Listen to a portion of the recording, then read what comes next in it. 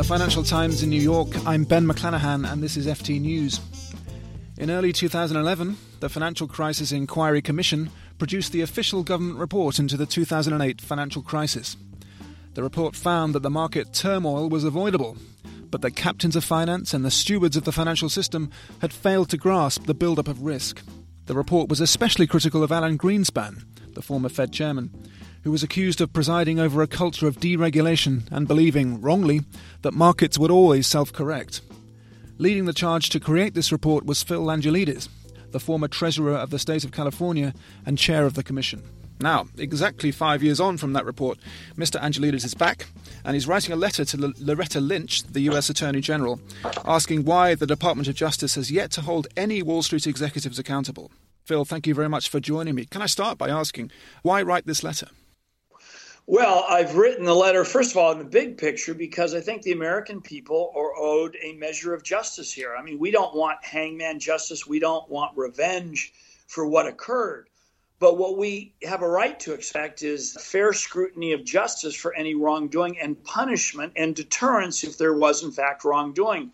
And here's what we know. Our report documented widespread corruption and fraud in the mortgage markets.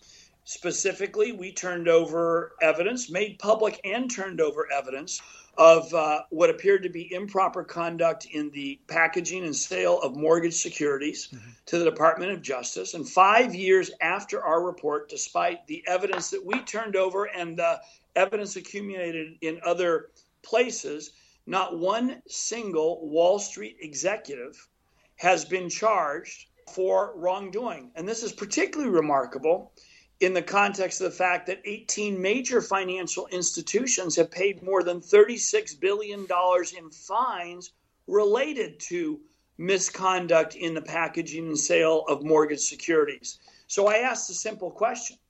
How could the banks have engaged in such massive misconduct and wrongdoing without a single individual being involved? In a sense, it's the immaculate corruption.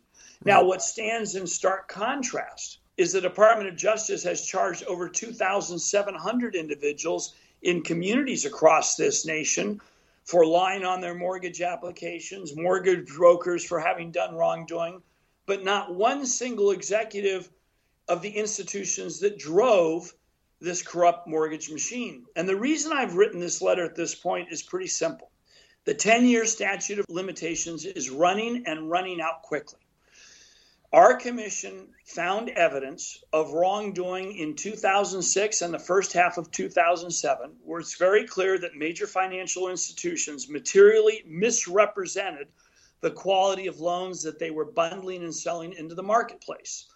And this was the basis of the massive fines I just talked about. And I'm urging the Attorney General to do the right thing before the statute of limitation runs out. The one other thing I would add is the new Attorney General herself, under her tenure, the Department of Justice adopted new policies in September of 2015 that said that from here on out, the Department of Justice was going to go after and pursue wrongdoing by individuals, not by inanimate corporate entities. And so this is an opportunity and really a necessity that the Department of Justice pursue the individuals who are responsible for the wrongdoing. Okay. Well, my job gives me pretty good access to some of the guys perhaps you might like to see in the dock. But whenever I speak to them about the events they refer to as legacy problems, I always hear variants of the defence that we're all culpable. Everyone from the chairman of the bank down to the lowliest clerk on the front desk. All of us complicit in this gigantic delusion that house prices would never fall. Is that a fair defence? Well, there's two different things here. There's the participation in a market delusion, but there's also actual violations of securities laws. And what I talked very specifically in my letter about to the Attorney General are a set of facts that are very disturbing and that have led to $36 billion plus in fines. And let me just describe this very quickly. In the course of our investigation, we came across documents from a company called Clayton Holdings. They were called the Clayton Trending Reports, and they're quite striking because they're charts in black and white. Clayton was hired by more than 24 major financial institutions, J.P. Morgan, Goldman, B of A, all the big financial institutions who were buying mortgages from Ameriquest, Countrywide, New Century, taking those mortgages, securitizing them, and then selling them to investors across the globe. Now, Clayton was hired to do due diligence on the mortgages that these big banks were buying. And by the way, I think one of the reasons they were doing due diligence was so when the banks were buying these mortgages from Countrywide or New Century, they could see the quality of them and price them appropriately. Well, what they were doing is Clayton would sample 2 to 3% of the mortgages in the pool. And what these reports we found showed was that from January 2006 to June 2007, Clayton reviewed 911,000 mortgages being bought by 24 institutions. And they found that nearly 1 in 3 of the loans were defective, failures. They were reviewing these for whether the loans conformed with the standards that the lenders had stated, and which, by the way, as you know, by 2006, 2007 were pretty darn low. Right. Mortgage lending standards were, almost non-existent. But they were finding that 1 in 3 of the mortgages were failures. Despite that fact was never disclosed to investors, nor did the banks ever sample the other 97% of the loans. And in fact, of the loans that failed, they put 39% of those into the pool. So let me just recount this. 1 in 3 of the loans are failing. They're accepting basically 40% of the failure loans. And even though they know there's a 1 in 3 failure rate, they take the other 97% all into their pool. So it's very clear to the banks themselves that these mortgage pools have enormous defects. It's never disclosed to investors. In fact, the banks disclose something quite contrary. They disclose that these loans meet the standards. It's material misrepresentation. Now, on the basis of this very clear evidence, the banks have entered into these massive settlements. But here's the question. Someone conducted this behavior. Someone approved this behavior.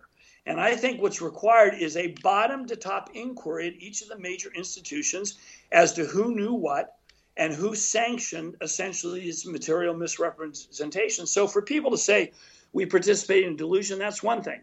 To participate in material misleading of investors who lost hundreds of billions of dollars, that's quite something else. Phil Angelidis, thank you very much for joining me. Thank you for having me. If you enjoyed this podcast, you might enjoy the FT's Banking Weekly. It's presented by me, Patrick Jenkins, the financial editor at the FT, and I'm joined by a team and an external guest every week. You can find this every Tuesday at ft.com/podcasts.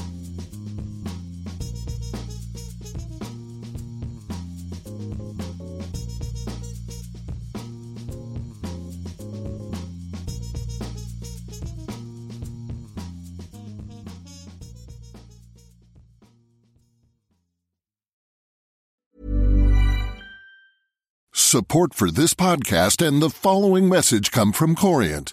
Corient provides wealth management services centered around you. As one of the largest integrated fee-only registered investment advisors in the U.S., Corient has experienced teams who can craft custom solutions designed to help you reach your financial goals, no matter how complex. Real wealth requires real solutions. Connect with a wealth advisor today at Corient.com. That's Corient.com. Here at Bellingcat, we get to the bottom of things. From a global crisis to an underreported event, we find the facts using publicly available tools and resources, uncovering what is hidden on and below the surface. We connect the dots using social media posts, satellite images, and public records, and empower others to do the same by sharing how we do it. The ability to do so is only made possible by our readers, supporters, and community members. Care to join us? Learn how at bellingcat.com.